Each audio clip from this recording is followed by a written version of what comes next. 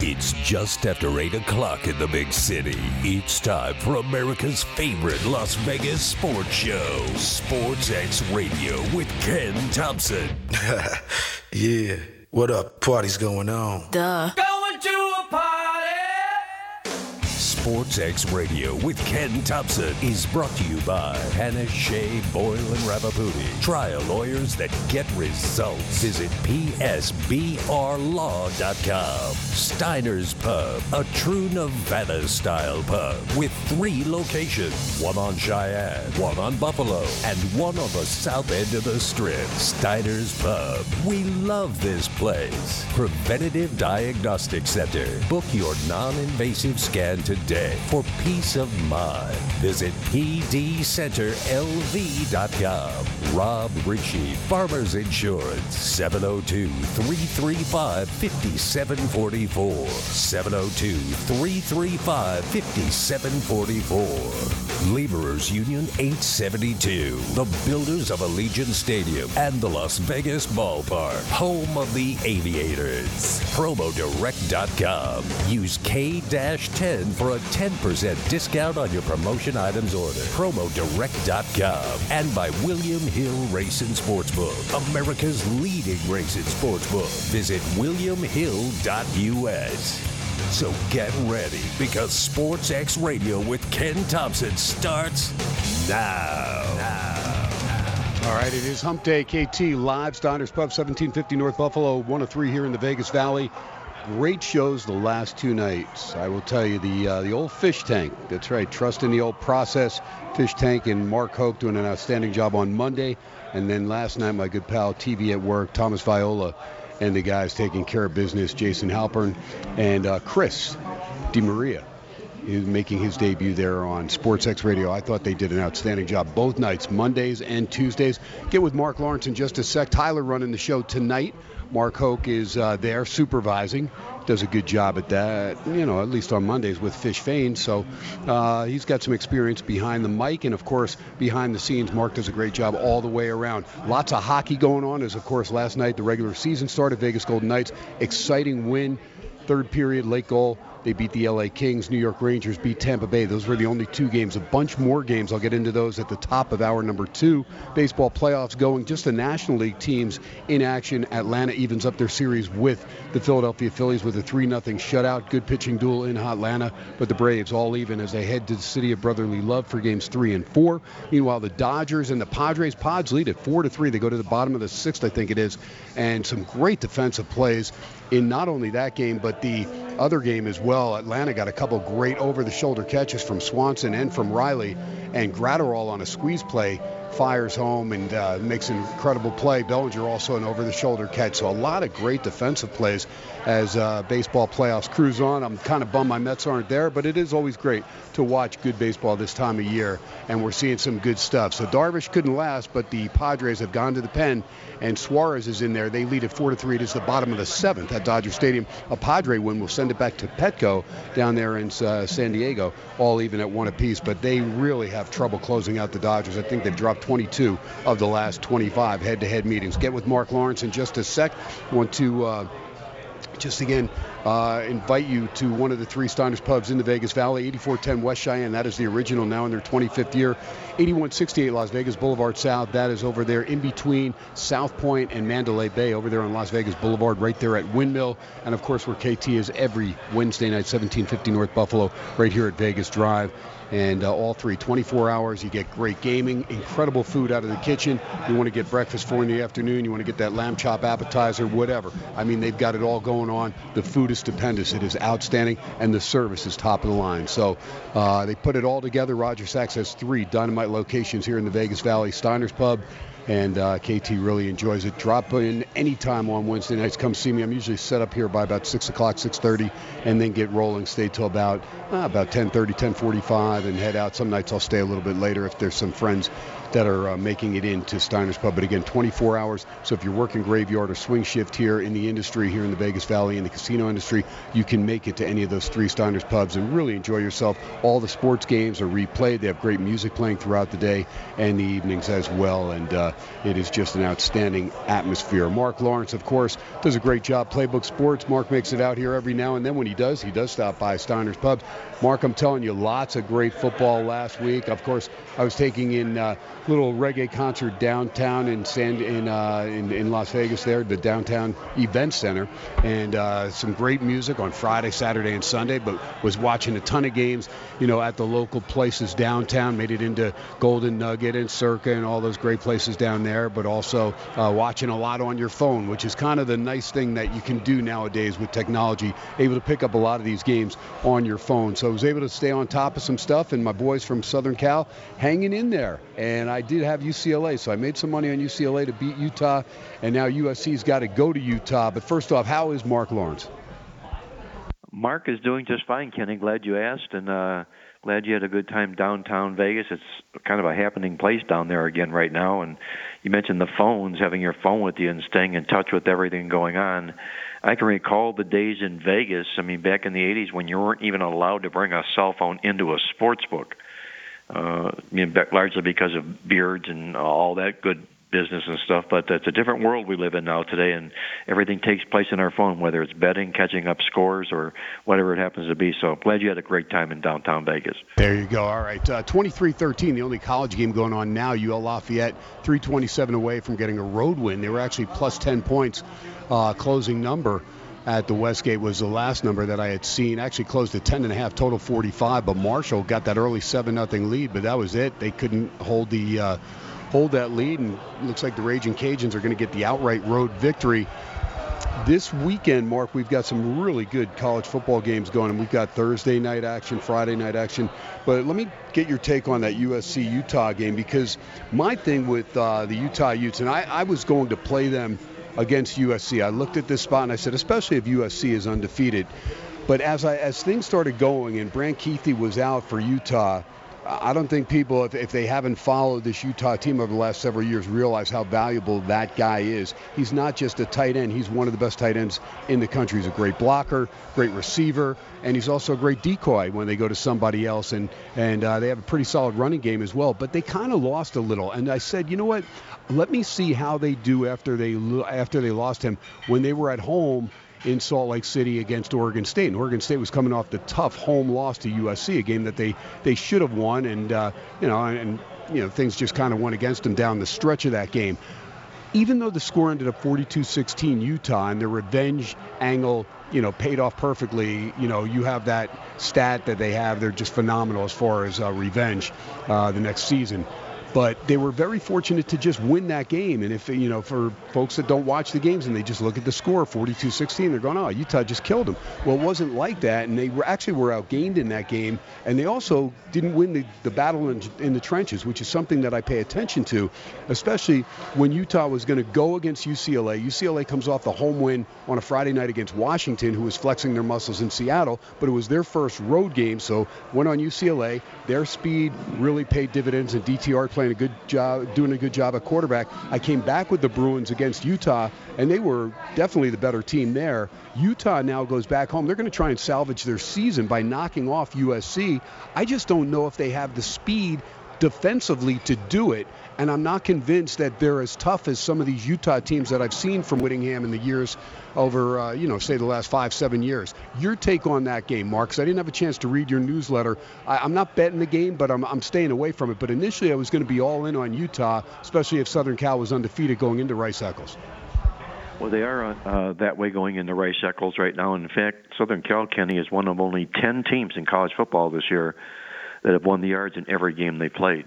Utah has been outstatted in half of their football games this year, and I think a lot of that is attributed to the fact that they are being hunted this year. They won the Pac-12 conference. They're the number one team on everybody's schedule, and it's very, very difficult to put up back-to-back seasons like Utah had last year. So they're paying the price that way so far this football season here, and Lincoln Riley's justifying his contract with Southern Cal right now. It was a 4-win team he inherited, and they look to be the team to beat in the Pac-12 this year.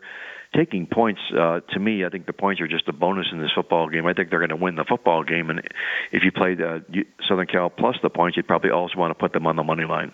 All right, good stuff there. All right, now I feel a little bit better getting your take. What about Bama and Tennessee? I mean, to me, it's all about Bryce Young. If Bryce Young goes, I'm not going to touch Tennessee. I really want to play the Vols. Hendon Hooker, one of my favorite players to watch. Again, very exciting player. But Alabama's just a different team, confidence-wise, you know, when Bryce Young's on the field. And we saw him pull off the Houdini act to avoid a would-be sack on, say, 90% of the college quarterbacks in, you know, NCAA football today, when he made that sidestep and is able to get that key play against Texas to help them win that game 20-19. Look, the young kid, you know, has potential, but at the end of the day, he's not Bryce Young. And if Bryce Young goes, I think Alabama probably finds a way to win this game. If not, boy, I tell you, I'll definitely be on Tennessee. I know the line will be different, but where are you on this game? Tennessee at home, you know all of Knoxville area is going to stop. Peyton Manning, everybody associated with the Orange. T. Martin, back to their last national title when he ran the helm there. Your take on this one? Tennessee right now catching 7. There is 7.5 you can get at Caesars, mostly 7s around town.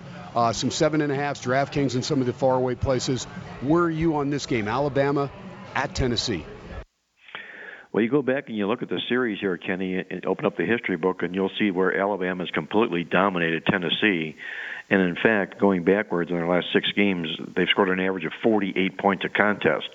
So this Tennessee defense is going to have to do something that they haven't done here of late, and that's shore up in this football game. But what they do bring to the contest is the number 1 ranked overall offense Tennessee does. It's very, very difficult to have a top-ranked offense like they have, an undefeated football team like they have, taking a touchdown on their home field in front of 100,000 fans. There's going to be a ton of pressure on Alabama in this football game now. As you mentioned here, it's all going to depend upon Bryce Young, their quarterback, whether he plays or he doesn't. If he does play, I think it's a real difficult handicap. If he doesn't play and then they get the backup, they get Jalen Milroe. They have game film on Jalen Milroe, and I think that'll really benefit Tennessee in the contest here. So Milroe plays, put me down for the Vols. If he doesn't, I'll watch the game. I agree with you. Okay, good deal. All right, let's move on. Penn State at Michigan. I know Mark Hoke is sitting there. He's a big Nittany Lions fan. Maize and Blue at home, -7 in the Big House, 51.5. Anytime I see a touchdown or better, I just want to take Penn State just because they're a gritty team. Look, they don't blow out anybody, even at home. You know, their last game prior to this one, they come off a bye, which is key. But their last game against Northwestern at home, only 17-7. But, you know, maybe looking ahead and thinking, okay, we got this game. But off the bye, that's key for me because Michigan, you know, they played last week. They took care of business. But at the end of the day, Penn State has 2 weeks to prepare for this game. When you have a veteran quarterback like Sean Clifford, I feel good about this Nittany Lions team at least staying inside the number. I think they have a chance to win this game.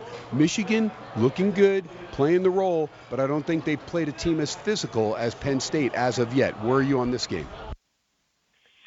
I'm going to be with you on Penn State in the football game here, Kenny. I'm not a big James Franklin fan by any means, but Jim Harbaugh's got some blemishes himself in this contest as well. And you look at Penn State coming into the football game here. There's one role James Franklin's never failed in, and that's as a single-digit dog with the perfect record here. He's 4-0-1 to the spread in his career. Then you look on the flip side, and also the fact that Penn State's out-yarding opponents by 100 yards a contest. On the other side, you've got Jim Harbaugh, who has really struggled in his career against undefeated opponents. He's only 2-11 to the number, 9 consecutive point spread losses in a row. This game has upset written all over it to me. I like the Lions plus the points, the upend Michigan in this contest. All right, Oklahoma State and TCU, Sonny Dykes and Mike Gundy. I mean, this is another good, solid game on paper. Oklahoma State finds ways to win games as well and got a cover last week against Texas Tech. Texas Tech with a backup quarterback that played very well, and the Pokes got pushed, and then they got that last touchdown. Now they're catching for Oklahoma State is in Fort Worth, 68.5 against TCU. I'm leaning with the home team. I like Duggan.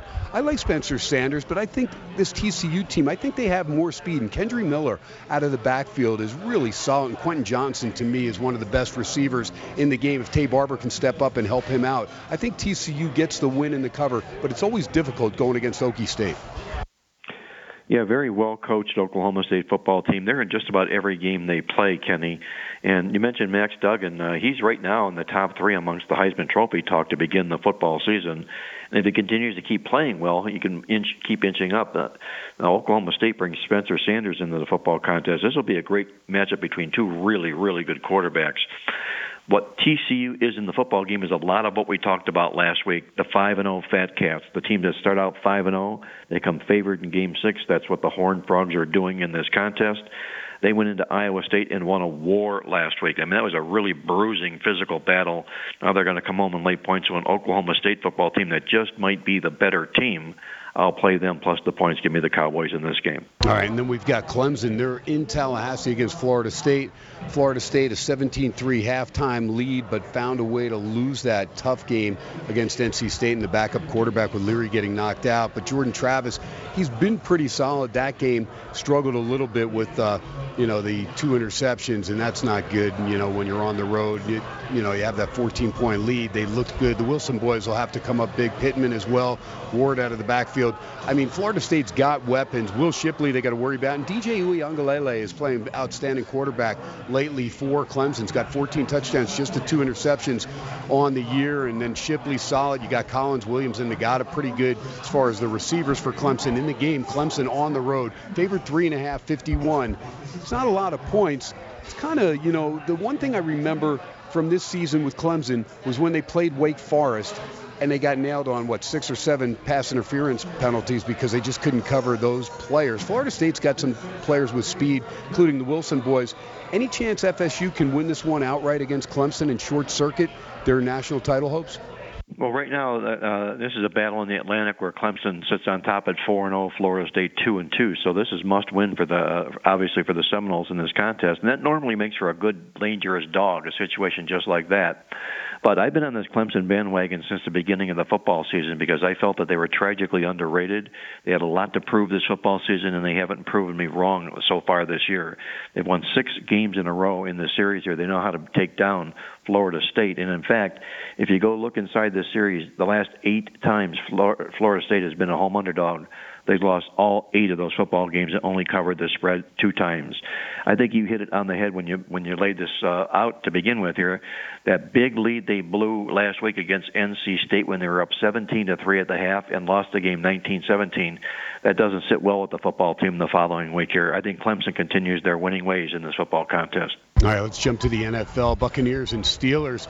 I mean, the Steelers, I was all over Buffalo, and Brad Powers telling me, hey, that's 14 points. You can't give Pittsburgh that kind of point. I said, look, without T.J. Watt, they are just a different defense. And I love Fitzpatrick, but there's just a different mindset when you have a guy. It's the same thing with San Francisco and the L.A. Chargers. When they have Nick and Joey Bosa, respectively, they're just different teams. They walk with a different swagger because they have that guy, that leader, that defensive prowess.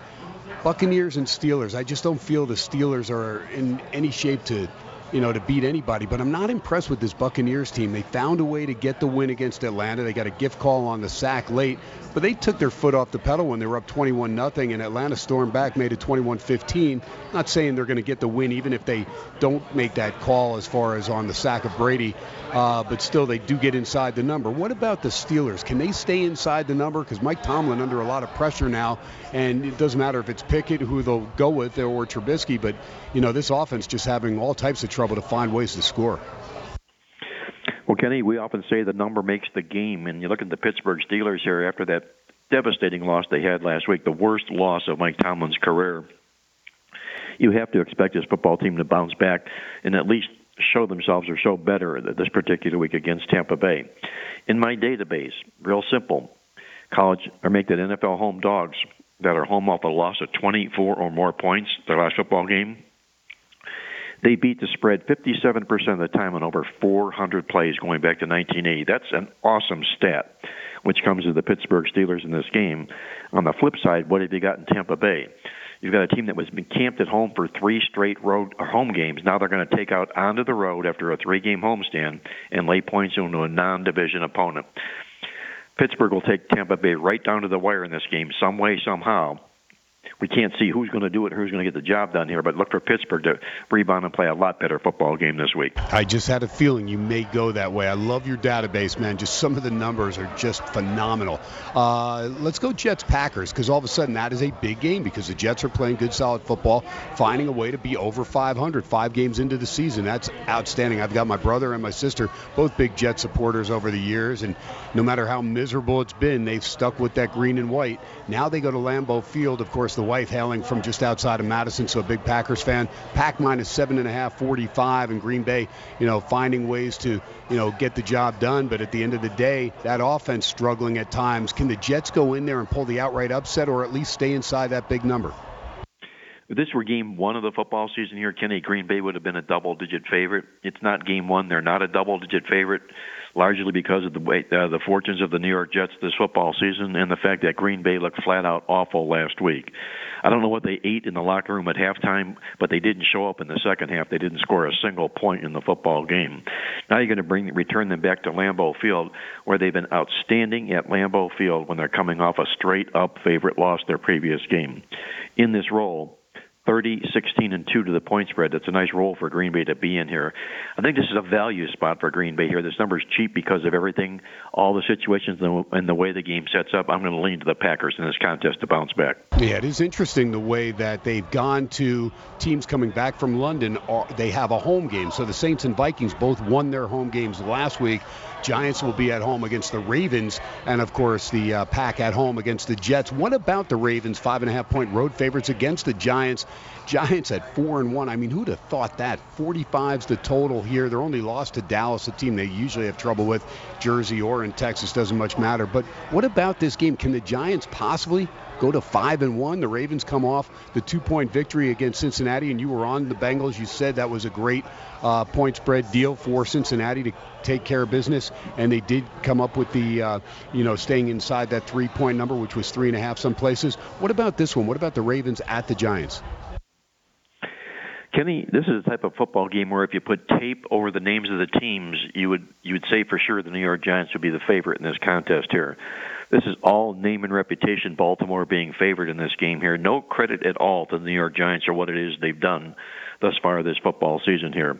What I like also about the Giants in this game is Wink Martindale. It was formerly the defensive coordinator with the Baltimore Ravens, so now he's with the Giants. He knows this football program real well coming into this contest here. I'm going to stay at home with the New York Giants in this game, and an interesting stat we put in the newsletter here that the Giants and the Jets are both over 500 for the first time together since 2015. Kudos to the Giants and the Jets on what they've done thus far this football season here. I think Baltimore is a fraud. They're overrated. I think the Giants pull the rug out on Baltimore on Sunday. How about the Jets and Giants? 7-3. Unbelievable. Like, who'd have thought that? You could have got some great odds on that if you made that little prognostication prior to the season. All right, 2 more games and we'll get you out of here, Mark, real quick, and they're big ones. Bills and Chiefs from KC. KC holds on, beats the Raiders by a point. I'll get into that game big time, hour number 2. A lot of things that happened, not only calls from the officials, but also, just calls from the sidelines on who to do what and when to go where. And, all things have changed with analytics and sabermetrics and all this stuff. Sometimes I just watch and I just don't get it. But Bills and Chiefs, Bills minus 2.5, 54 the total from KC. Who do you like in this one? Because Buffalo, as dominant as can be against Pittsburgh, but they go, now they go to the road against KC. KC staying home after the Monday night game, so the short week not as bad when you stay at home. From Arrowhead, Buffalo minus 2.5, 54. Kenny, don't wind me up on these coaches and the way that they coach football today. They overanalyze everything with these analytics they're doing here. It's absolutely sinful. Vince Lombardi would be rolling over in his grave watching them perform the way they're performing this football season here. You took the Raiders last week with Josh McDaniel. He could have kicked the field goal. He doesn't do that, and he loses the game by a point. Look at Kevin Stefanski with what he did with the Cleveland Browns last week. He goes for it in his own territory, doesn't make it. Chargers kick a field goal, the Browns lose by 2. Go figure. I mean, to me, it just makes me pull my hair out. But let me get back to this game here, Kansas City and Buffalo. Marquee game of the week, maybe of the year, because that's what it was last year when they met in the playoffs at Kansas City in that overtime affair. Probably the best football game I've ever watched, I have to admit that. But remember the game when they played, Kenny? Kansas City was a 2.5-point home favorite in the contest. Now they're a 3-point home dog in the contest. It's not like Kansas City's rolled over and died between now and what happened last year. It's because Baltimore is public enemy number one. The public can't get enough of the Buffalo Bills. I should say Buffalo is public enemy number one. They can't get enough of the Buffalo Bills. Remember this stat. This is a great one here. Patrick Mahomes has never lost the spread as a dog in his career in the National Football League. 9 times he's taken points, and 9 times he's cashed the ticket here. The wrong team, I feel, is favored here. I'll play Kansas City plus the points. Wow, that is great. When you have a perfect stat like that, tough to go against it. And then the Cowboys and Eagles Sunday Night Football from Philly. Philly minus 642. Fortunate Arizona missed that field goal badly. And, whether Kyler Murray slid a little too early and then there was miscommunication. They didn't know it was third down when they spiked it. I mean, regardless, you still got to make that kick. It's not that far. It was good by, 7-8 yards distance-wise. But when you're 5 yards wide right, it's not going to help. Your take on this one, Cowboys and Eagles and Cooper Rush, you know what? He's managing the game. We remember Trent Dilfer did that with a great Baltimore defense for years, got him a Super Bowl victory over the Giants. Look, this Cowboys team on defense may not be, as formidable as that Baltimore Ravens squad with Ray Lewis and the boys back then, but this is with Micah Parsons, as good a defense as you'll see all the way around. And now with Nick Bosa going down, Cowboys to me maybe the most dangerous defense. They're in Philly, still like the way the Eagles play. Sometimes they just seem to get a little complacent in the second half when they built a nice halftime lead. They did that again against Arizona. Eagles minus 642 the total from Philly. The NFC East, Kenny, last year they were the NFC least because at this time of the football season last year they were a combined 4-15-1. This year, the NFC East coming in this weekend is 14-6. What a turnaround for the division here. Now you've got 2 teams right at the top of the division going at it toe-to-toe. This will be must-watch football. The Dallas Cowboys come in here on this nice winning run. They just upended the Rams. And I'm going to point this out here, that teams who do upend the Super Bowl champion from the previous season as an underdog and then take on a division opponent the next game, go check out the awesome angle on this week's Playbook newsletter. It will knock your socks off. I'm going to stay at home with the Philadelphia Eagles in this contest here. I think they're playing really solid football right now. They've done nothing at all to warrant, and they're favored in the football game, but the price is right for them in this contest here. I'm going to lay the points with Philadelphia against Dallas. The better team wins the game. And by the way, Kenny, these 2 teams lead the league in turnovers, ranked number 1 and number 2 in net turnover margin here. So keep that in mind. Whichever team turns the ball over more in this football game will likely lose the game. There you go. Great stuff. All right, let everybody know how they can get that bonus coffee club when they get some plays and newsletters and all that good stuff from Marc Lawrence and Playbook Sports. Everything we do, Kenny, online, PlaybookSports.com, our weekly newsletters, the Playbook, the Midweek Alert, our Totals Tip Sheet, and you subscribe to any of the publications or my services.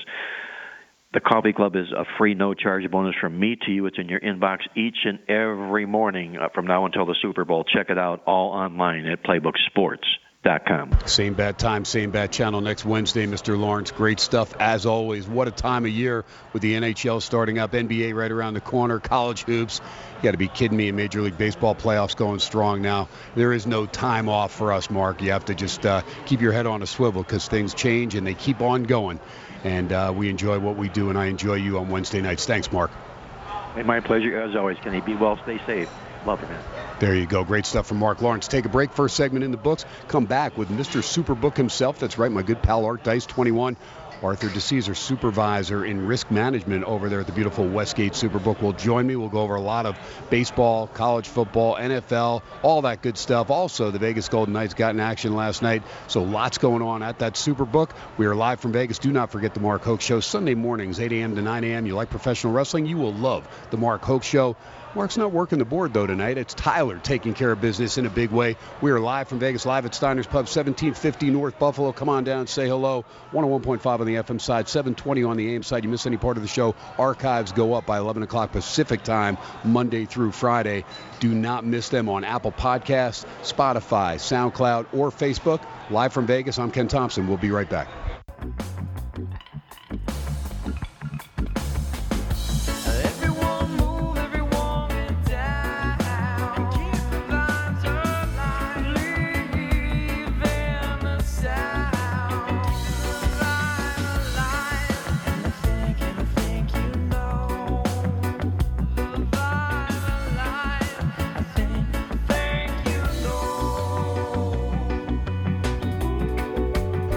Little stick figure bringing me back to Friday night. Downtown Event Center here in Vegas. Great reggae all weekend long. Little revolution, little iration on Saturday. Slightly Stupid, which Mark Ho can relate to that group on Sunday. And Tyler actually running the show here on a Wednesday night. Fish Tank, Andrew Fishfane, Mark Hoke on Monday night, outstanding. Thomas, TV at Work, Viola, incredible, with the pair of Jason Halpern and Christy Maria last night. So the threesome were outstanding as well. When people fill in on SportsXradio, you get the best. You know, KT then has a tough act to follow. So that's why I bring in guys like Marc Lawrence and, of course, my good pal Art Dice. Art Dice 21. You can follow him on Twitter. Arthur DiCesare, the Connecticut kid. His Yankees up 1-0 on the Guardians. What about it? This Guardians team, they beat Tampa. They only scored 3 runs, but they only gave up 1. They only get 1 in the first game. Boy, I don't know if Cleveland can score enough runs to win any of these games. They're not hitting right now, relying on one big bat. Talk to me, Art Dice, because I want these Yankees to win the series. My Mets with a quick exit. So, you know, I've got that future ticket at 6-1 over there from the Westgate on your Bronx Bombers. I know they got Garrett Cole in the 4-1 win. How do you feel with this team? And, of course, the Astros finding a way to pull it out. My goodness, they looked like, for all intents and purposes, the Mariners would have that 1-0 lead. But got to give credit where credit's due. And Alvarez going deep with that 3-run bomb to win that game. But talk to me about your Yankees. And, again, great to have you live at the Superbook on a Wednesday night. Yeah, KT, you know I'm pulling for your 6-1 ticket because that means my team wins the World Series.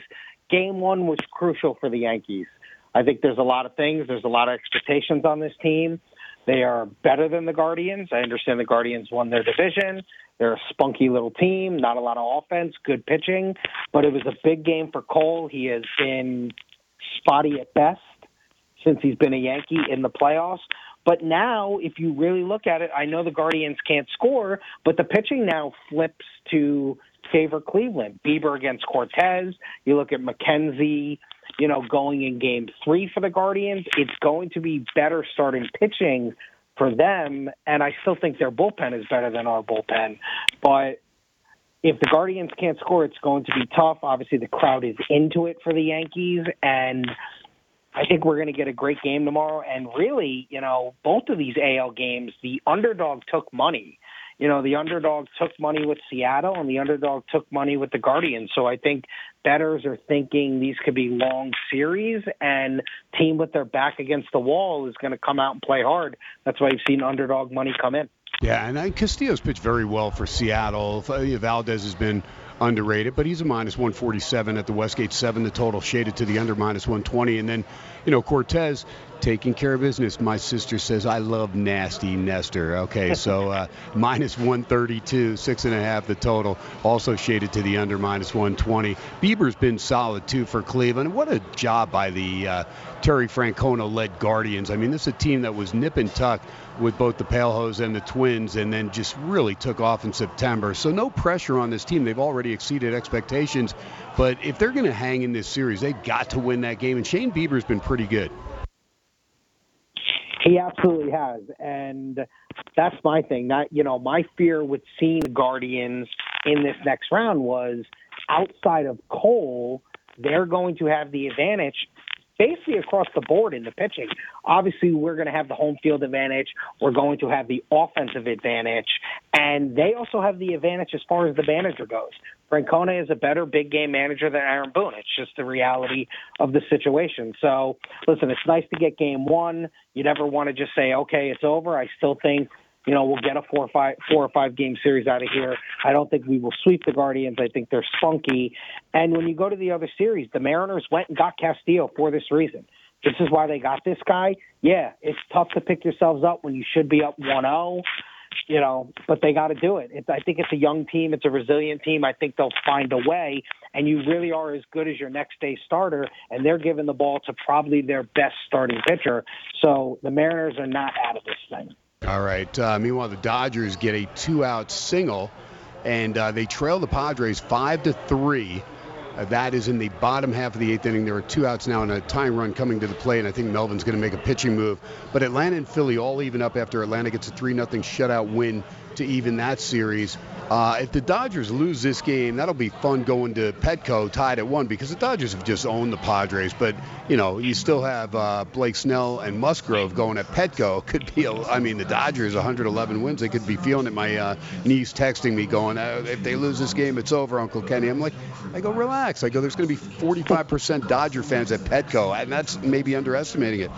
Your take on Atlanta-Philly. What is the readjusted series price? I'm interested in that because I want to play Philly, but it's hard to go against Atlanta. But I just have, I don't know why, I just have a feeling that the Phillies are going to win both games at home.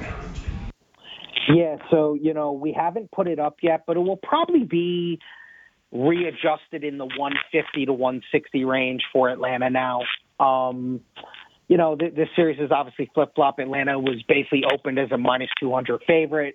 When they lost game 1, Phillies were a minus 135 favorite. So this is kind of in a zigzag of the prices. Once again, it is not official yet what we've put up, but like I said, KT, we'll probably be in the range of Braves minus 150 to minus 160. What about the Padres if they win this game and even things up going back to San Diego? Yeah, that's a great question. That's a tougher one. Obviously, you have to take into consideration how big a favorite the Dodgers were. They were basically minus 240, minus 160 to open the series. Going into tonight, they were minus 450.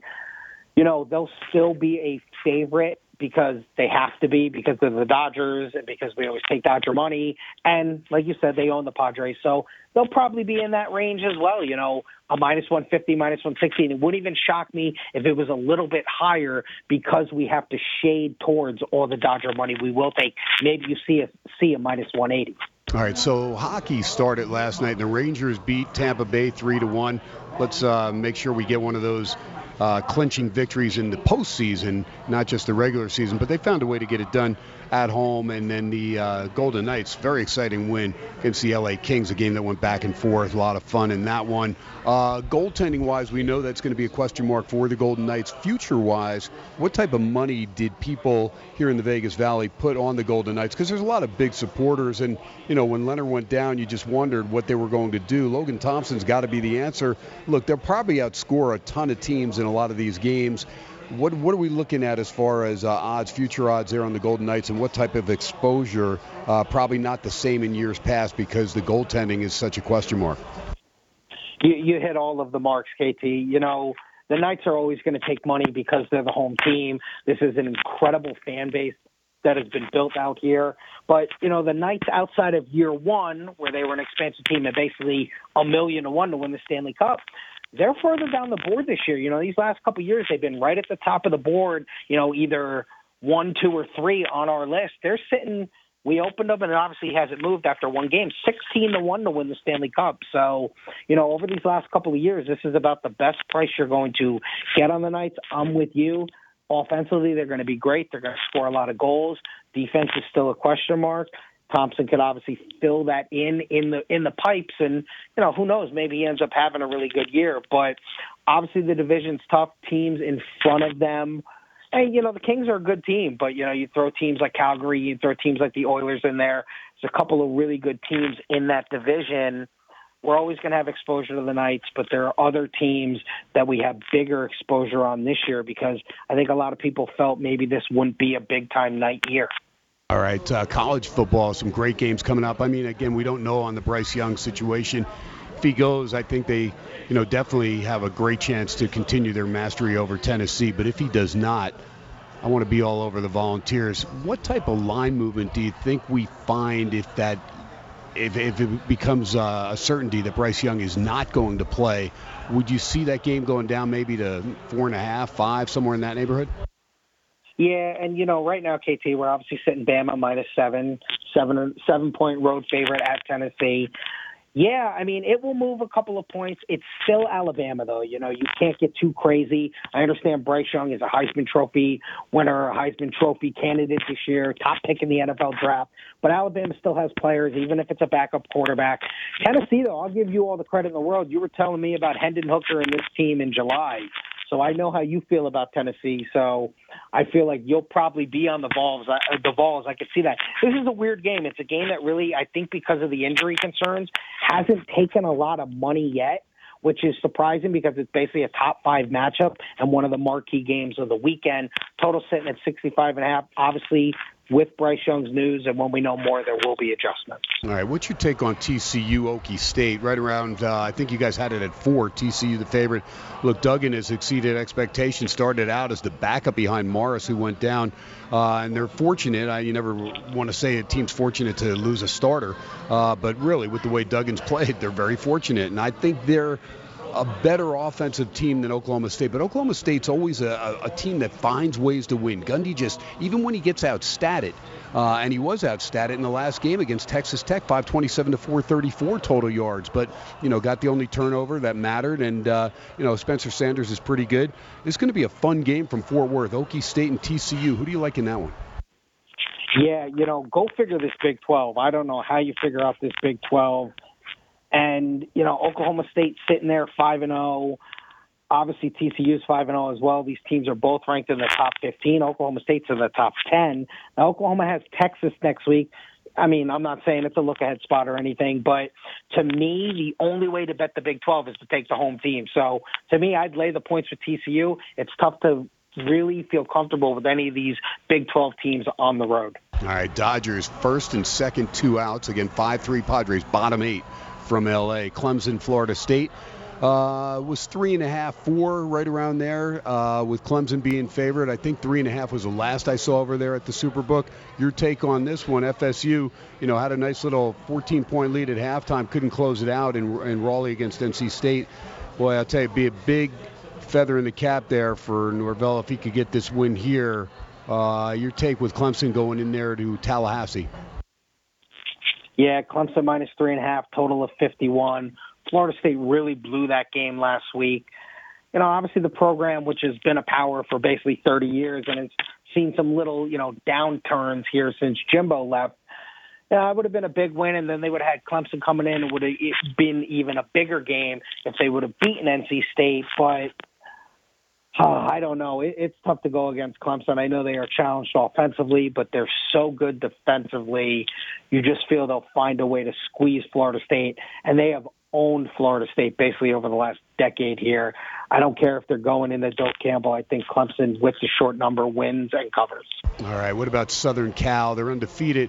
Look, Utah, I talked about it ad nauseum with my audience when Brant Keithy went down. That was such a major blow to Utah, and people looked and go, that's a tight end, KT. What are you worried about? No, it's a great receiving tight end, a great blocking tight end, an NFL-type tight end that is the heart and soul of that team on the offensive side of the ball. Look, Cam Rising does what he does. The running game's pretty good with Bernard and those guys.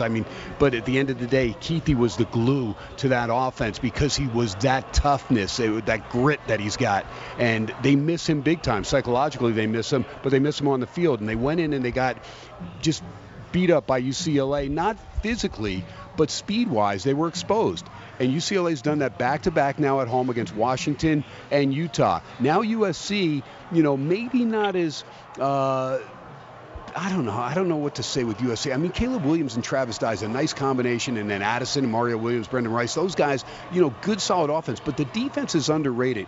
I don't feel that Utah is the same physical Utah team that we've seen over the last 5-6 years from Whittington. They did not even control the line of scrimmage against Oregon State after Oregon State lost that tough game in Corvallis. I know the scoreboard said 42-16, but go back and watch that game. That game was right there for the taking for the Beavs. They just screwed it up big time like they usually do with turning it over with interceptions.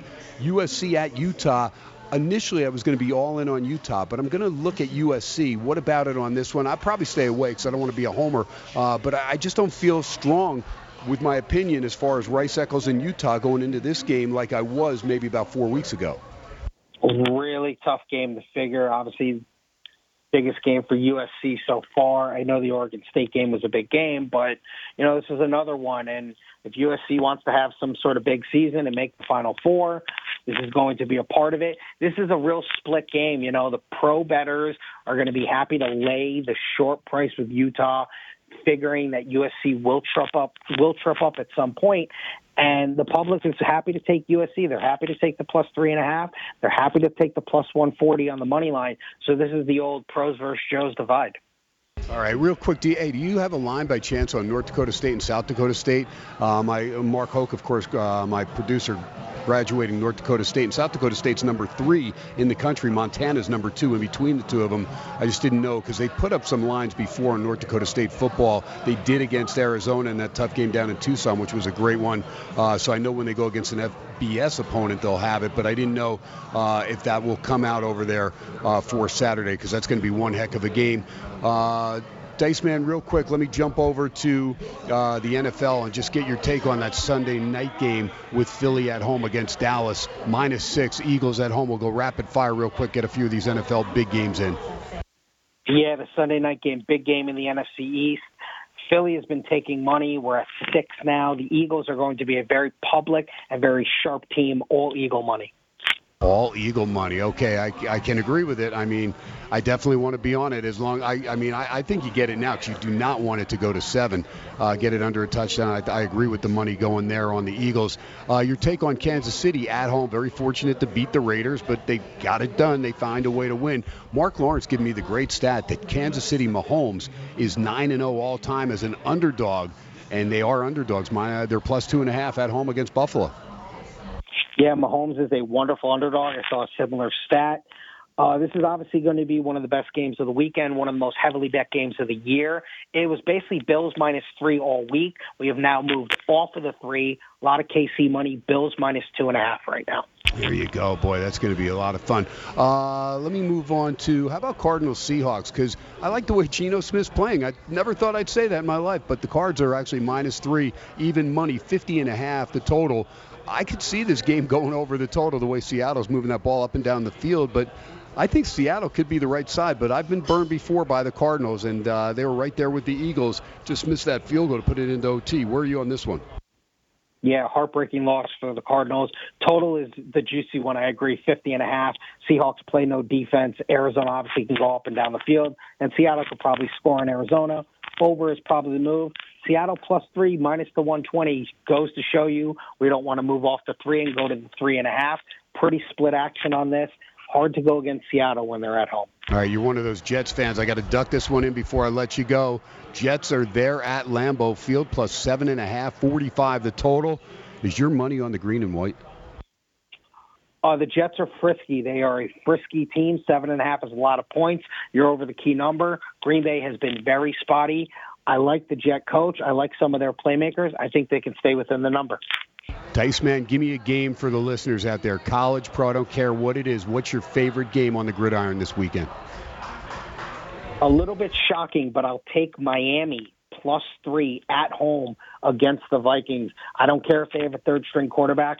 I don't like Minnesota on the road. Miami still has a lot of weapons. I'll take Miami +3 at home. There you go. And Skylar Thompson will get the start for the Dolphins. Dice Man, you're the best at ArtDice21. Superbook, you still got all those great specials going on. I'll get into all that stuff. Dice Man will do it again next Wednesday. Got to get you into Steiner soon. Hour number 1 is in the books. Thanks to Tyler back at the studio. Chuck Hayes going to join me. Hour number 2, going to talk a lot of NFL and college football. We'll keep things rocking and rolling right here live from Steiners. 101.5 on that FM side, 720 on the AM side. Remember, you miss any part of the show, the archive's up by 11 o'clock. Live from Vegas, live at Steiner's Pub. I'm Ken Thomson. You're listening to Sportsxradio. We're halfway home. We'll be right back.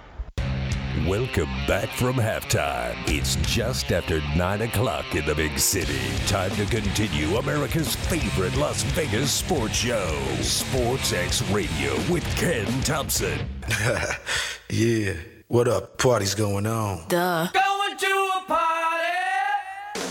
Sportsxradio with Ken Thomson is brought to you by Hannah, Shea, Boyle, and Ravaputi. Trial lawyers that get results. Visit psbrlaw.com.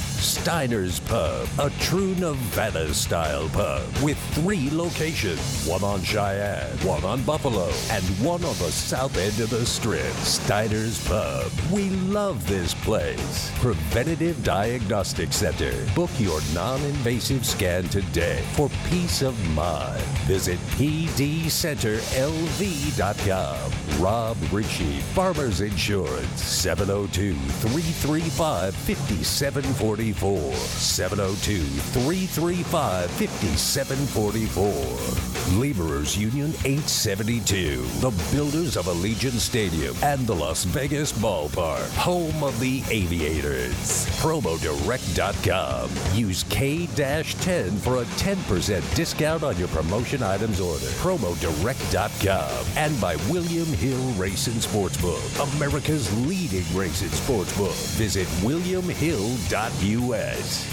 So get ready, because Sportsxradio with Ken Thomson starts now. All right, KT live at Steiners Pub, 1750 North Buffalo, 103 in the Vegas Valley to serve you great gaming. You know that. Going to get with Chuck Hayes in just a couple minutes. Chuck will be with me the rest of hour number 2. We go unplugged for about 45 minutes, and we get into it big time. We'll get into USC football. How about UCLA? My goodness, man, the Bruins flexing their muscles. Then we get into the Rams. What's going on there? Just tweet it out. Are the defending Super Bowl champions in trouble? What about the Chargers? Do they go to 4-2 on Monday night when they play that home game against Denver? We'll get all those answers and more from Chuck Hayes in just a little bit. But you know, here in the Vegas Valley, we've got 3 Steiners Pub locations, and KT's always out here, 1750 North Buffalo. Now, all 3 are set up similarly. You can go and check them out as far as all the great TV angles. Right now, they're all decorated, of course, with Halloween festivities and just really top-of-the-line stuff. I mean, you could see when you come in, I mean, just to put together all the different things they've got going on throughout the entire bar at all 3 locations had to take hours and hours of teamwork, and they've got that here. They got great service at all 3 Steiners Pub locations. What they don't have on tap, they've got in the bottle. Food 24 hours a day, and I'm not talking bar food. Like I told you, you got lamb chop appetizer, you've got chicken piccata on the angel hair pasta, you've got salmon, you've got steak, whatever you want. They've got great salads, great quesadillas, you name it, they've got it. Breakfast, excellent. I mean, and that's the whole thing. 24 hours a day, you can get whatever you want at the Steiners Pub locations. 3 in the Vegas Valley again, 8168 Las Vegas Boulevard South right there at Windmill, 8410 West Cheyenne. That's the original now in their 25th year, and of course 1750 North Buffalo. Hashtag I love this place, and I do. Also, real quick before we get going, I love the Preventative Diagnostic Center, because if you fall in that demographic between 40 and 72, well, you're fortunate, because we have the only scanner of its kind in the region. Gives you early detection before signs and symptoms of more than 24 ailments like heart and lung disease, cancer. It is the Preventative Diagnostic Center, pdcenterlv.com, under the careful watch of Dr. John Pierce, who does a great job here in the Vegas Valley. Call the PD Center now. Schedule that free educational consultation. You let them know Ken Thomson Sportsxradio sent you. You got the 702 down for Vegas already, so it's 534-7900, 534-7900, 534-7900. Give a call. Comfortable scan takes just a few minutes, and then you get a detailed report a few days later from a board-certified radiologist. The heart CT scan calcium score special continues to rock and roll. That's right. It's a $600 value, cost you $125. Better than that, your significant other, absolutely free. So the $1,200 value total, $125. Guys, make sure that Widowmaker's not clogging up. None of those arteries are in bad shape. KT had one of the arteries that had 2% blockage. The other 3 were in great shape. So I was in, I think that's what it is. I think there's 4. I'm not the best as far as that goes. Anatomy, forget about it. Chuck Hayes, we'll have to get the answers from Chuck when he comes and joins us. But 534-7900, you want to check out the scanner, pdcenterlv.com. And last thing before I bring Chuck on board, have all those games rocking and rolling. Had one college game, UL Lafayette Raging Cajuns win in Marshall 23-13, a win and a cover. Why? Because they were 10.5-point underdogs. They win it by 10, 45 the total, game stays under. Meanwhile, exhibition basketball, if you bet on that, you need more help than I do. No, I'm sure a lot of you may have some inside info, or you get some good angles, just like, you know, preseason football. And if you have an advantage, go ahead and play it. I got no problem with it. Baseball, Atlanta evened up their series with Philly 3-0. The shutout, Kyle Wright, getting a little bit of help there from the offense, finally waking up with a 3-run 6. That's it. That's the only runs of that game. Zach Wheeler got no support in that game, pitched pretty well himself. Meanwhile, Darvish and the Padres are 1 out away. Dodgers have the tying run at the plate with Will Smith. and a man on second. So it is 5-3. I think that's Freddie Freeman on second. So it's 5-3 Padres. A win tonight by the Padres evens the series up. And then you get Snell and Musgrove back at Petco. Hey, Friars might have a fighting chance after all. Darvish and Clayton Kershaw, the starters in that one. And then on the ice, 3 games going right now. 4-2 Colorado, 12-12 to go, third period. Defending Stanley Cup champions doubling up on the Chicago Blackhawks. Vancouver had an early 3-1 lead. It's tied at 3 now after 2 up in Alberta against Edmonton's Oilers. In Seattle, how about that? A 4-2 lead in Orange County over the Anaheim Ducks. 14:51 to go, third period there. The other 3 games final. Carolina skates past Columbus 4-1 at home. Boston a 5-2 win in Washington over the Capitals, and a 4-3 win for Montreal over Toronto. And those Maple Leafs just have more trouble with the old Habs. But that is it as far as on the Rich Badge and Finley Toyota out-of-town scoreboard. Keep an eye on this Dodger game. I'll let you know when it's final. Again, 5-3 Padres. 3-2 count now on Smith with 2 outs, and the tying run at the plate with Freddie Freeman on second base. But we welcome in our good pal Chuck Hayes. Chuck does a great job, of course, with Coach Harvey Hyde on the USC Trojan Report. And I'm telling you, man, it's going to be fun Saturday. And Chuck, I'm telling you, I was so headstrong on thinking that Utah's going to take care of business in this game. And I'm not that they can't, because they still can, but I'm not convinced that this is the same team without Brant Keithy. I mean, I don't even think it's close on offense. I just feel like they're missing that grit. They're missing, and it is over as Hader gets the final out. Smith flies out deep. Padres win at 5-3. But I just don't feel like this Utah team has the glue that has kept that offense together. When you get a guy like Brant Keithy that goes down, I mean, you feel it, not just on the receiving end of those passes, but on the blocking end. He's a pretty good blocker. I mean, just the grit that guy displays takes something away. It's almost like he was like a mirror on the field of the type of personality that his head coach Kyle Whittingham has. Give me a breakdown on that loss, how key that is for Utah. First off, Chuck Hayes, always great having you Sportsx Radio on Wednesday nights. Well, Ken, good to be with you, and I love how you talk about that player, because there are certain guys that when the football goes, it goes to a certain area on the field, and that's money, and then you build off from that, and that's one of the things that's coaching, and you have to overcome that. And Utah, for whatever reason, they stumbled a couple of years ago. It was their quarterback play; they just could never figure it out. But right now, they have come off a tough loss in the Rose Bowl. It was a UCLA opportunity. It's maybe we're fooled a little bit. They lose by 3 on the road to Florida. They blow Southern Utah out. They blow San Diego State out. They get Arizona State at the right time. They blow them out. Oregon State, probably the best, matchup that we've seen in the Pac-12. And then they come down to the Rose and they lose 42-32. And when you have that type of roller coaster season, you have to get emotionally right to be able to play each football game. Now, coming home, they're going to be in a great way. USC reminds me a lot of a team that 1985, after I left SC, I was at Glendale College, and we had probably 28 to 32 players go Division I. We had 5 JC All-Americans first team. But every week I would watch on film, and we would be just a little bit better because we had more talent. We would make mistakes. We get a bad penalty. We do this or that.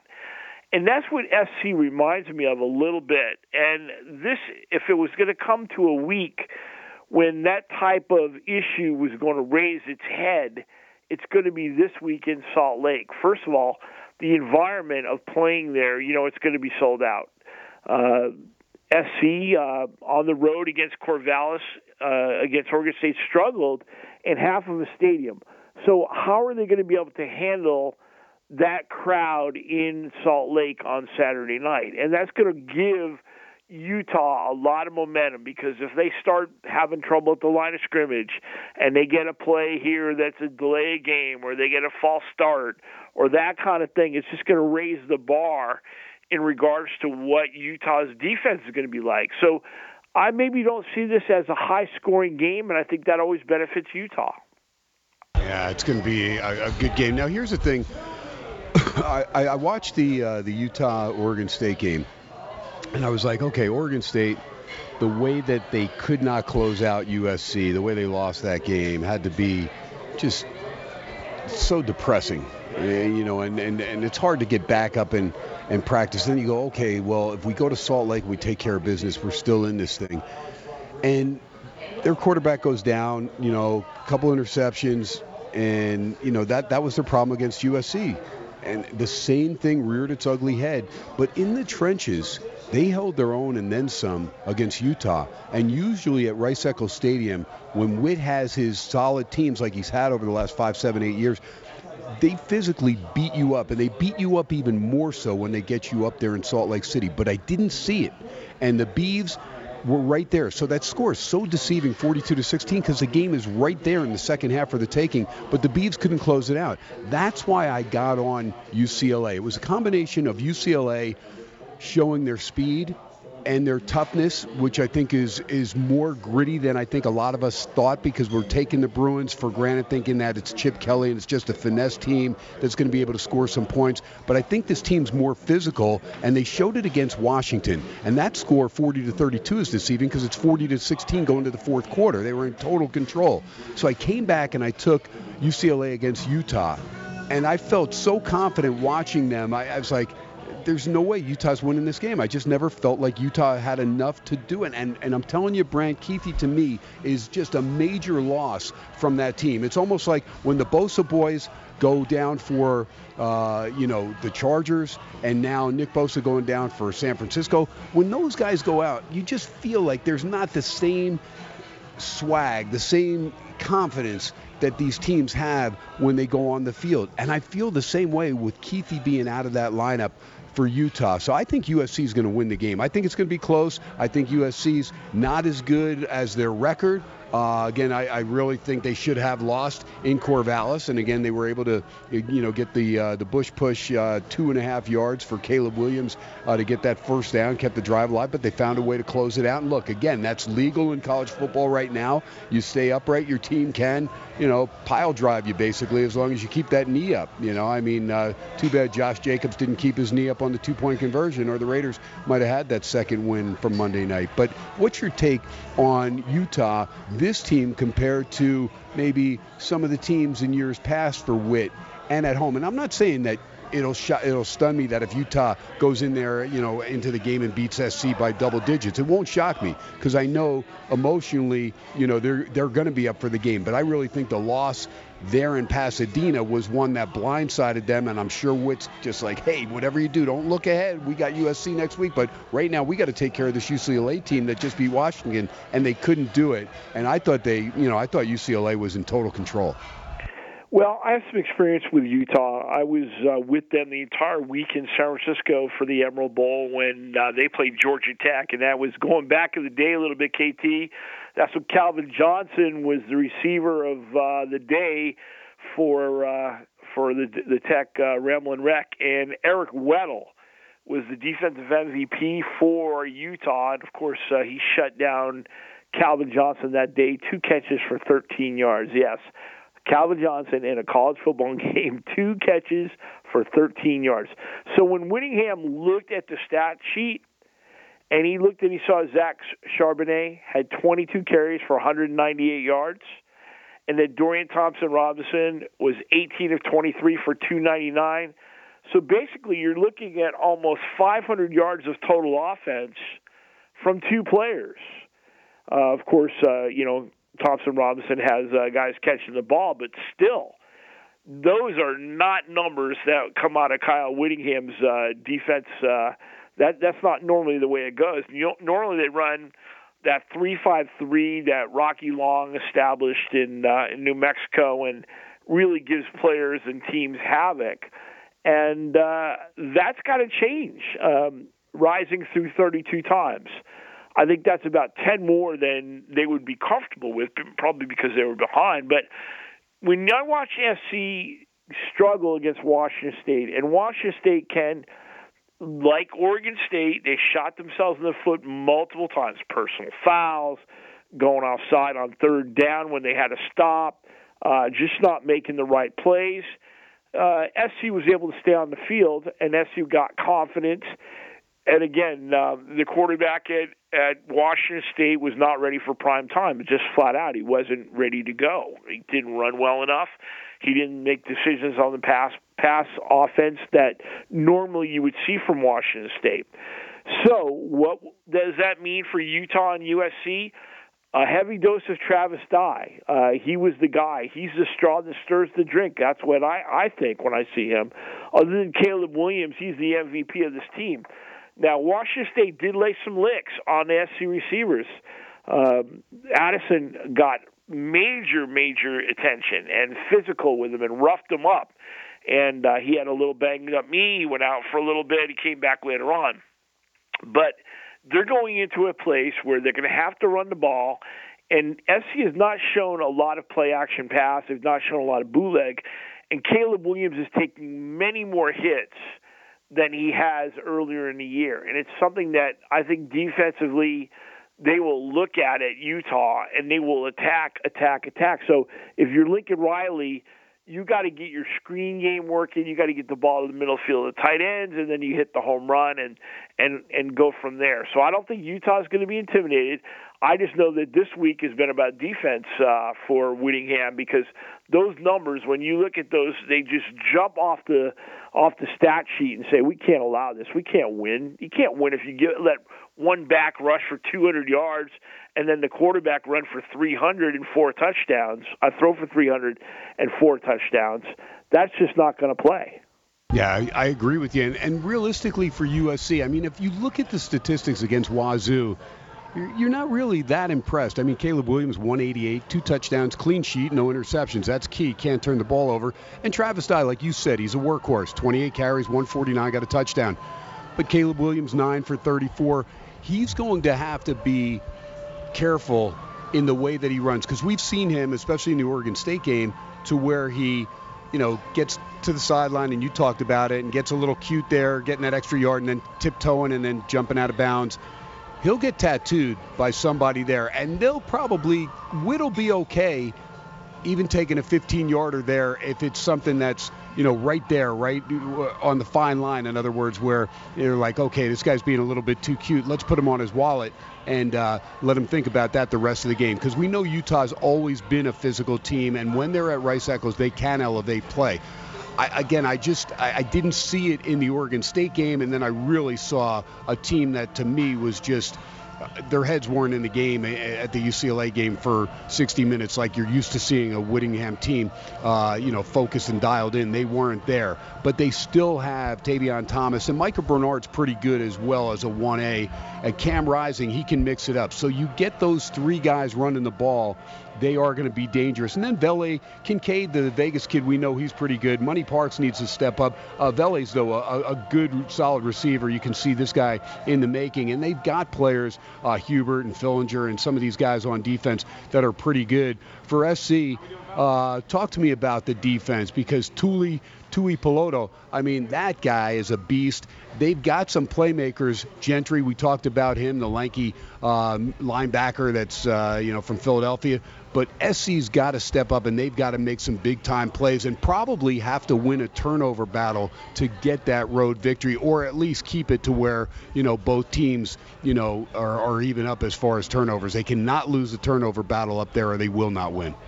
Well, Cameron Rising is going to be the key. He's a veteran quarterback, and what he does offensively and how they run. Now, Shane Lee, the linebacker, did not dress last week. He had a cast on his left hand.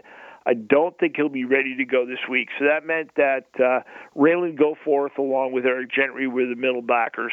The secondary had a little issue because Bullock got called for targeting, so they had to bring Anthony Beavers in, and he's a hitter, but they struggled. But again, Nick Figueroa, along with Brandon Peely and Corey Foreman and Thule and Stanley, they got some guys, and they run them in. They run them in, and they run them out, and they're going to need to. And it's going to be one of those games where it's going to go big on big. And the thing with Thule, you can't run away from him. You have to run at him.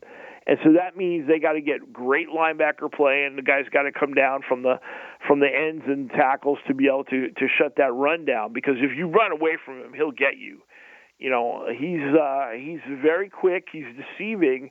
His strength is super, and he's fun to watch. And he plays with a lot of enthusiasm. So that's the defensive side. Bullock will be back. Max Williams at a corner. Sayer Wright. They're getting it done defensively. They're growing. You can feel it. You can see it. You see the confidence there. Now, what kind of package will we see from Utah? Run the ball, bootleg pass, do the things to take the pressure off the quarterback so that, he doesn't have to throw the ball 32 times. And again, if you can run the ball effectively, you can control the clock, play defense, and have great kicking game. That's the key to victory against SC. You do not want to get in a track meet with them because you've seen it before. If they get in one of those scoring matches, SC is explosive, and Caleb starts making plays and having success. They got a lot of players, but again, they've not had a great production other than Addison and again, Mario Williams. Taj Washington has been a little bit okay. He's not really, breaking it down the field. You're going to see more and more of this. So that's what you got to look for. You got to know that Whittingham's game plan is to be physical with Caleb Williams, contain Travis Dye, get in third and long, and get off the field. Okay, so I get it that Travis Dye is the workhorse and he's emerged as the better back from the Pac-12 transfers. But what about Austin Jones? What's up with Austin Jones? All of a sudden, he's got nothing going on as far as his role coming over from Stanford. And he's got some potential. I mean, he started out okay. I'm just surprised that they've gone away from him totally. Yeah, when they brought him in, they had a kind of two-back package, and he was there to pass block. And then they didn't really get going until Travis got going. And that's normally the story. He got off against Oregon State early, and they stopped going to him. So I don't know. I don't know what the dynamic is. Again, we're not able to go to practice. That you get the stretchings and then you're out of there. But they've been pretty tight-lipped. I don't know if Austin is banged up, but it's going to be something to watch. And again, formation-wise, you pretty much know what's going to happen. They do not change a lot from what I saw in the spring game when I was sitting next to Coach Ide, and we're watching it. The only difference was Jordan Addison when they came in the fall. And so if you're a coach and you watch Oklahoma film, that's what you get. You get Jordan Addison out wide. You get Mario Williams in the slot. You get Taj Williams on the other side. You get three tight ends. You get a little play pass here and there. You get a lot of Travis Dye running off tackle. You get Caleb Williams running a RPO with a read and then throw the ball quickly down the middle of the field.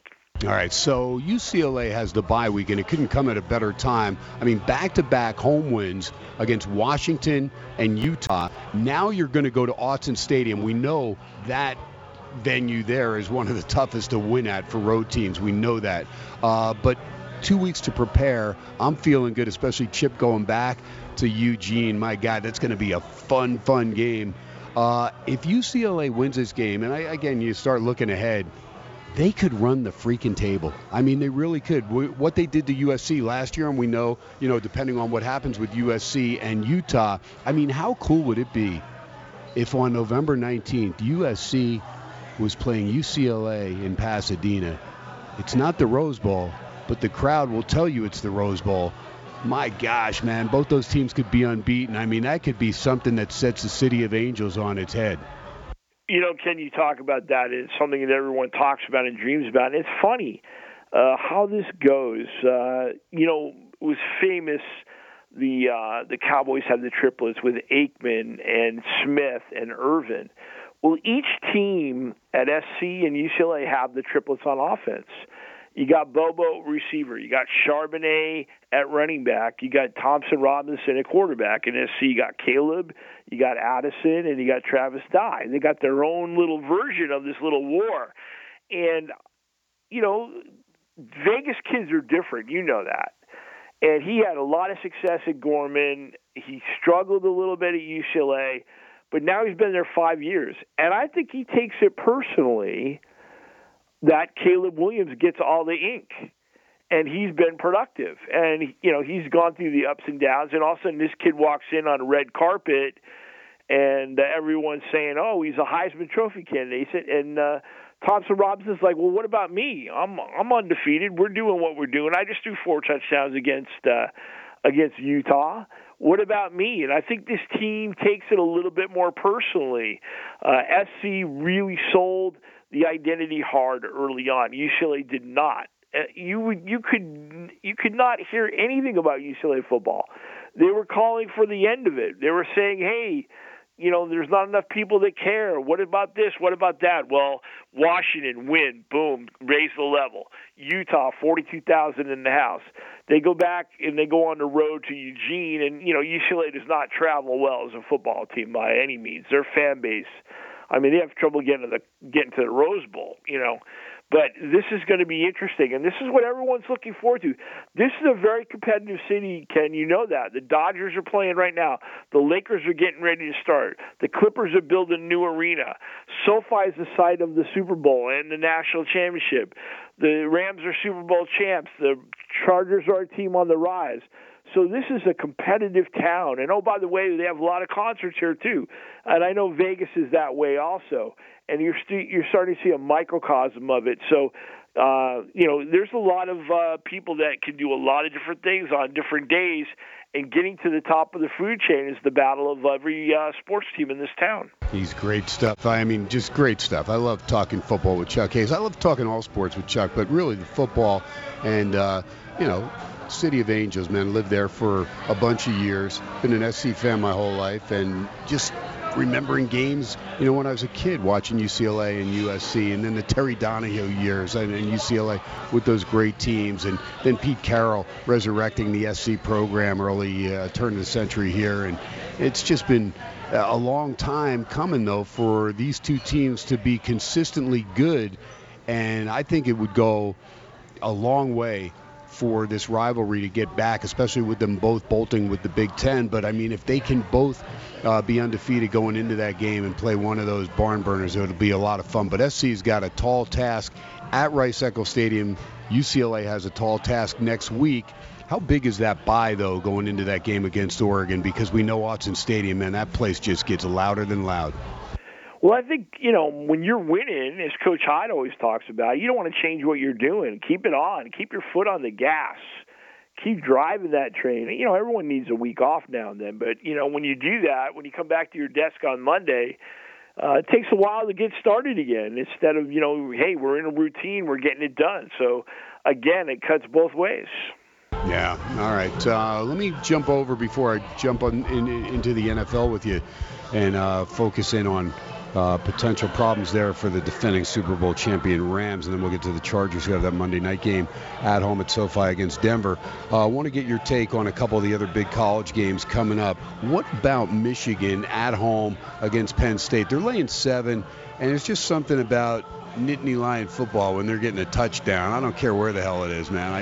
I always feel like that team, especially coming off a bye, is going to be right there. Now, they haven't had some they've had some lackluster games, I should say, over their last few. Central Michigan, Northwestern, kind of tough to get up for those games. But the way they found a way to win the opener when Clifford took them down the field against Purdue, that turns out to be a key drive in keeping that season right now unblemished for the Nittany Lions. And we know they're gritty, and we know their youngsters, the 2 freshmen in the backfield, are pretty good. But Clifford's a good veteran, quarterback. What's your take on that game? Can Penn State actually go into the Big House and get the outright win, or do you think Michigan's just better all the way around than the Nittany Lions? Again, it's from our standpoint, we're looking at it, Michigan, the Big House, expectations, Penn State on the road. Both of these teams, when they're at home, they dominate. It's just because of their fan base, they're 100,000 plus, and it's tough to get a ticket when you're going the other way because those ones are always gone. So home field wise, can Michigan just keep it and drive and know that the fact that they were able to beat Ohio State last year, that gave Harbaugh that that lift that they had confidence wise. So this is going to be one of those games that again comes to kicking and defense. I hate to say it, but it's Midwest football. None of these coaches want to see a track meet. Track meet means unpredictability. And when you're looking at Harbaugh, you're looking at the way he coaches, hard-nosed, son of, basically Bo's dad. And James Franklin, he couldn't think of nothing better. He's got the big contract in his pocket. So Penn State's going to play fast and they're going to play free. Yeah, it's going to be fun, man. I'm telling you, Singleton and Allen, the two freshmen out of the backfield, pretty solid there for the Nittany Lions. A couple of youngsters with ice in their veins. Should be a fun one from the big house because we know Blake Corum, very steady runner. I mean, over 6 yards a carry. McCarthy doesn't make many mistakes. Good to see Ronnie Bell back in action, and this kid Schoonmaker stepped in nicely at tight end, and then Roman Wilson, Cornelius Johnson, they've got players, so that'll be a fun one. What's your take as far as Minnesota going into Illinois? Because all of a sudden, hey, it's not pretty, but Brett Bielema has Illinois playing some pretty solid defense. I mean, I know a 9-6 win against Iowa, but at the end of the day, they lost their quarterback early in that game. DeVito went down to a leg injury. Sitkowski comes in, and they still find a way to win. Chase Brown's been a stud on the ground. Minnesota off the bye, but when we last left them, they were at home against Purdue as favorites and looking like world beaters, but they did not have Mo Ibrahim out in the backfield, and they've got him back for this game. Minnesota at Illinois in Champaign. All of a sudden, a fun game in the western half of the Big Ten. Who do you like? Well, can there be two more different head coaches, Ken, than Brett Bielema and PJ? PJ with his rowing your boat thing, and again, I like Illinois at home. I mean, how do you not like that with the points? I don't care what you say. And again, no disrespect to any of them, but this is uncharted territory. I love the fact that the Big Ten has such great tradition, and we start looking at this a little bit closer now. When SC and UCLA going back there next year, can you get excited about the Golden Gophers, who, by the way, are going to play Alabama in a home and home? Can you imagine that? Alabama going to Minneapolis-St. Paul? Well, it's going to happen. But right now, this is the one that's in front. And I like what Brett Bielema has done at Illinois. It's never been a talent issue at Illinois. It's always been a consistency issue. Mike White, when he was there, he used to recruit Southern California. In fact, a place called Pasadena City College, where Coach Hyde used to be, 7 of his players, including Kirby Wilson and Tim Brewster, who ended up being captains on that team, went back and got to play in the Rose Bowl in Pasadena. That's when Illinois came out. Unfortunately, it didn't turn out so well because there was a guy named Rick Neuheisel that lit him up that day. So I'm going to watch this one just because you're so excited about it, Ken. I'll be honest with you. This was not on my radar.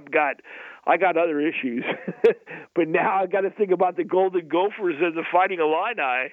You got me working here. Yeah, you know why? Because I like that Bielema went in there to Madison and took care of business. You know what I mean? I mean, that had to be so gratifying. I mean, I'm just looking back. I didn't see the actual, like the coaches on the field and him talking with Paul Chryst, beforehand. But I had said, look, Wisconsin don't get it together. I know Chris' record looks good, but they're just not even competitive in some of these games. And what Illinois did to them, I mean, when you shut down Braylon Allen and Malusi and hold them to 16 yards on 14 carries, man, there's something wrong. And those fans in Camp Randall were not happy. And that was it, done. And Bielema, look, he's like, I'm not trying to get anyone fired, but, our team's just playing good, suffocating defense. So it's going to be a lot of fun to see them take on Minnesota with Ibrahim back in the backfield there for the Golden Gophers. Okie State's at TCU. Duggan and Spencer Sanders. I mean, good matchup of two quarterbacks that can do it all. And Duggan's really been special, found a way to get that last touchdown at Kansas. My goodness, man. I mean, they lost Jalen Daniels, but Jason Bean stepped in nicely for Kansas, so that was a fun one.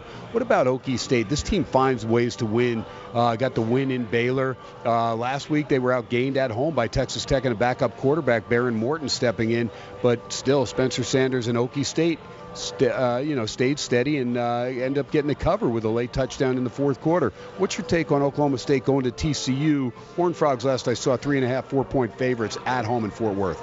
Yeah, isn't it interesting that the TCU has turned the corner in regards to what Gary Patterson had done for so many years, and they all knew what was going down there with that. When you got Gary Patterson, you were going to play a team with great defense and a running game. But let's look at it from this standpoint. You have Texas the week after for Okie State.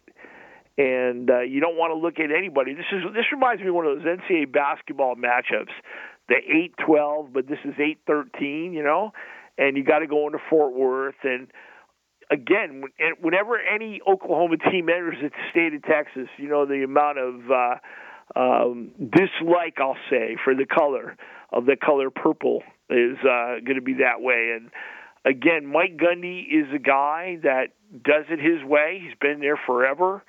And right now, I got to say, Okie State, only because of the respect of the coaches having them in the top 8. A lot of people think highly of them, but again, I would never be surprised that TCU did what they did, the way they destroyed the Sooners. So, if you're a person that's an Oklahoma fan, whether it's State or the Sooners, and you hear TCU, you're going to be paying quite a bit of attention. Yeah, well, let me touch on that Sooners team real quick, because they followed that up with a 49-0 beatdown in the Red River game against Texas. My gosh, man, Venables is saying, why did I ever leave D.C.? I was a good defensive coordinator at Clemson. I could have just stayed there. My kid's there. He's still there. And I'm over here giving up 104 points in 2 games or whatever it is. I mean, Davis Bevel's not going to get it done. I mean, they're hurting big time over there at Oklahoma. And, I guess Lincoln Riley got out of town and took his entourage with him. And it's really been ugly if you're a Sooners fan. Now they're at home against Kansas. Look, Jalen Daniels may not be able to go. He was struggling in that game anyway last week. But Jason Bean stepped in. Here's a kid waiting for a second chance. Got it. Threw 4 touchdown passes in the second half, over 250 yards, and he rushed for 34 more. I'm thinking Kansas can go into Oklahoma, and if the wheels have really fallen off for the Sooners, my goodness, they'll drop their 3rd in a row. What's your take on this one, Kansas at Oklahoma? Because, as a football purist, you just look and you go, well, there's no way Oklahoma could lose this game. I mean, but they could. I mean, it's almost like I talked about it last week. I said, hey, I asked Brad Powers, and he knows more college football than I do and been doing it for years. Even though he's younger, he just does it all year round. But I said, I know A&M's banged up. And I know it's probably 1,000,000 to 1 shot that people are not even thinking about, can A&M go in there into Tuscaloosa shorthanded with a backup quarterback and win outright to make it 2 years in a row over Saban? People are just thinking, how many points will Bama beat them by? That's why they play the game. And sure enough, there's A&M on the 2-yard line within 2 yards of making it back-to-back years with Jimbo Fisher beating Nick Saban and a shorthanded, banged-up team, to say the least. So anything can happen on the gridiron. What about Kansas and Oklahoma, and what about the Sooners? Can they get it together, or can Kansas keep things going and just, be that one play away basically with, a backup quarterback there under Leopold, who's turned this program around big time in Lawrence? Well, we're going to know early because it's one of those early games. And, with the Jayhawks getting 9, this is one of those crossroad games for Oklahoma. This is the gut check. This is all week long. They just want to get on the field. They got to get that taste out of their mouth of just getting hammered by Texas. If you're an Oklahoma person, and I know a lot of them, they take this stuff very personally. And if the Jayhawks come in and take care of some things against them, that could be a signal that, hey, they made a mistake. And you hate to see that at any point in time with a coach. But when you're in a blue blood, and I lived it here for the last 5 years of people getting turned off to what was going on, if the OU fans stop showing up or if they start booing early on, that has ripple effects, because those kids are not used to hearing that in Norman. They're not by any means expecting not to have 100% support, because that's the way the people are. I always described it this way. If you're at Oklahoma and you're playing the schedule they're playing, and one of your coaches say, hey, coach, we got a problem. Texas has this, this, and this, and we don't have that. One phone call, and that is taken care of by the end, probably before the end of the day, because that's the way the fans are at OU. Barry Switzer used to call it the oily monster, feeding it because enough was never enough. And right now, they are not happy. So, again, a lot of pressure, and we'll see what happens. All right, so we don't know if Bryce Young's going to go, the modern-day kid. If he goes, I think Bama probably pulls out a close game in Knoxville. But if he doesn't, I'm going to bet on Tennessee. I know the line will drop under 7, but I'm not worried about that. I think Tennessee, in fact, I'll take him on the money line, man. I think Hendon Hooker can take care of business. But I have so much respect for Bryce Young. Not that Jalen Milroe is a bad quarterback, because he's not. He's got a lot of talent, but he's just not the passer that Bryce Young is, nor does he have that same cool, calm, collective presence in the backfield the way Bryce Young did and showed against Texas when he should have been sacked but avoided that and turned it into a big gainer and kept him alive for that winning field goal. Your take on that one, Bama and Tennessee, are you on board as far as if Bryce Young goes, a game to stay away from, but if Milroe's the starter, to jump on Tennessee? This is interesting because many moons ago, I went to the Alabama-Tennessee game when Alabama quarterback was Jay Barker, and Phil Palmer was meeting up against Gene Stallings, and it was one of the great college football games I've ever seen. Neyland Stadium is a very special experience, but I'm going to say this. I saw the kid from Alabama come in when against Arkansas when Bryce went down, and he played great, and he was a little bit emotional, but when you're a backup, you come in there. Now he got another one under his belt, beating A&M, and by the way, I agree with Johnny Manziel. I don't agree with him often. I thought that was the worst play selection. They got a reprieve, and they botched it, and Alabama was able to come away. I think if Alabama had lost to A&M, I think Tennessee would be in a much better place. But right now, until you can, you're pulling on Superman's cape, you better handle your business against them, even if you are playing a backup. Tennessee is not there yet. They're on their way, but I think Alabama is the team now. Again, I don't know. I have no inside information on that. It's just a gut of watching and knowing that a player has progressed. Now, what could happen, and this could be difficult, if Bryce Young gets cleared to play and he's not 100% and he gets hurt again, emotionally is going to hurt Alabama because he's the leader. He's the Heisman Trophy winner. He's the All-American. He's the go-to guy. But right now they're believing in the younger player, and maybe another week of Young being out and being healthier coming back. There's question marks about how hurt he is in regards to will it get worse or is it just something of a pain management situation? All right, so jump to the NFL. Defending Super Bowl champion Rams. They're at home. They're -10, 41.5 at SoFi against the Panthers. Look, that makes sense. I mean, the Panthers, Matt Rule's gone, and that team struggles mightily offensively. In fact, Marc Lawrence just sent me a statistic. Do you know they're one? I want to say, I think they're 1-32. The Panthers are in their last 33 when they give up 17 or more points. That's not even a lot, but that's an incredible statistic. And I'll have to go back and I'll just make sure on that number. I'll do that right now. But that is an unbelievable statistic. But when you watch the Rams last week against Dallas, they struggled offensively. But look, the offensive line, you talked about it. It's patchwork, and they're doing the best they can. But when you're going up against Micah Parsons and company, you better bring your A game. And the Cowboys, that's one thing they can do. Yeah, they got Cooper Rush. He hasn't lost a game.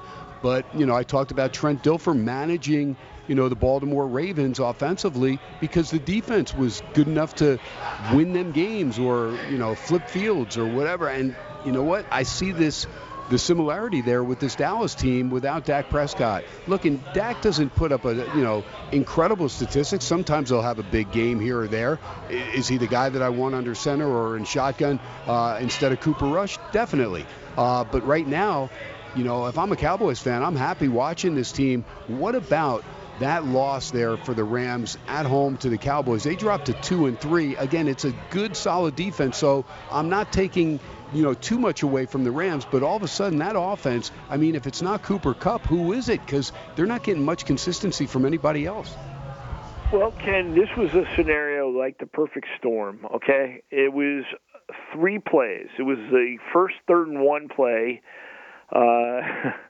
when the defensive end came storming in and Rob Havenstein got stood up, got thrown into the fullback, Malcolm Brown, who was just having a first opportunity to get on the field in a couple of years for the Rams, who threw him into Matthew Stafford, who dropped the football, got blown up, and it was returned for a touchdown. So momentum-wise, right away, okay, bam, bam. Then there's 35,000-plus Cowboy fans in the building, and they are having a party, and they are enjoying this, and they are loud. Next thing you know, Riley Dixon, the Ram punter, takes about a half a second more than he should have, and he ends up eating the football from the same guy that just blew up the offensive tackle and the fullback. So they went in there and they made some plays. They lost 22-10 to the Cowboys.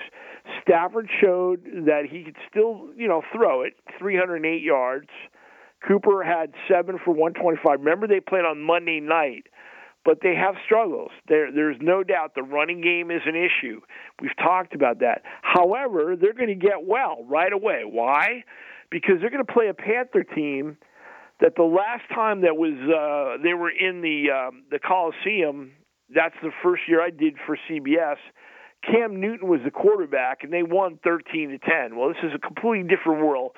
P.J. Walker is going to be the quarterback. And let me tell you, I'm going to have to go watch some film on P.J. Walker because right now I can't tell you his jersey number. No disrespect to P.J., but he's not Baker Mayfield and he's not Sam Darnold. They've had issues there with McCaffrey. I've heard McCaffrey's name being talked about in possible trade talks. Everybody wants out. Steve Wilkes used to be with the Cardinals, so he's used to seeing the Rams a couple times a year. But I tell you, Ken, what's going to be really, really difficult for Stan Kroenke when they come in and there's nobody in that building because, frankly, a lot going on in L.A., as we mentioned, the Dodgers, depending on what goes on there. I don't know what the TV schedule looks like. But the Panthers are not going to bring anybody. So this is going to be a Ram home game where they're going to have to celebrate and get better quickly because they got to get to 500, and the Panthers are guys are playing for their jobs right now. There you go. Okay, real quick on that stat, Carolina is 1-34 straight up, 6-28-1 against the spread in their last 35 games where they've allowed 17 or more points. That is unbelievable statistic. Only a couple minutes, Chuck. Gosh dang it, man. I start talking college and I never leave enough time for the pros. Real quick on Monday, Chargers in Denver in a minute. Can you sum that one up? Because I think the Chargers have, a pretty good advantage the way Russell Wilson's struggling. It was nice to see Herbert get healthy, and Eckler had just a tremendous game, 199 scrimmage yards, 173 rushing, 26 receptions, 2 touchdowns.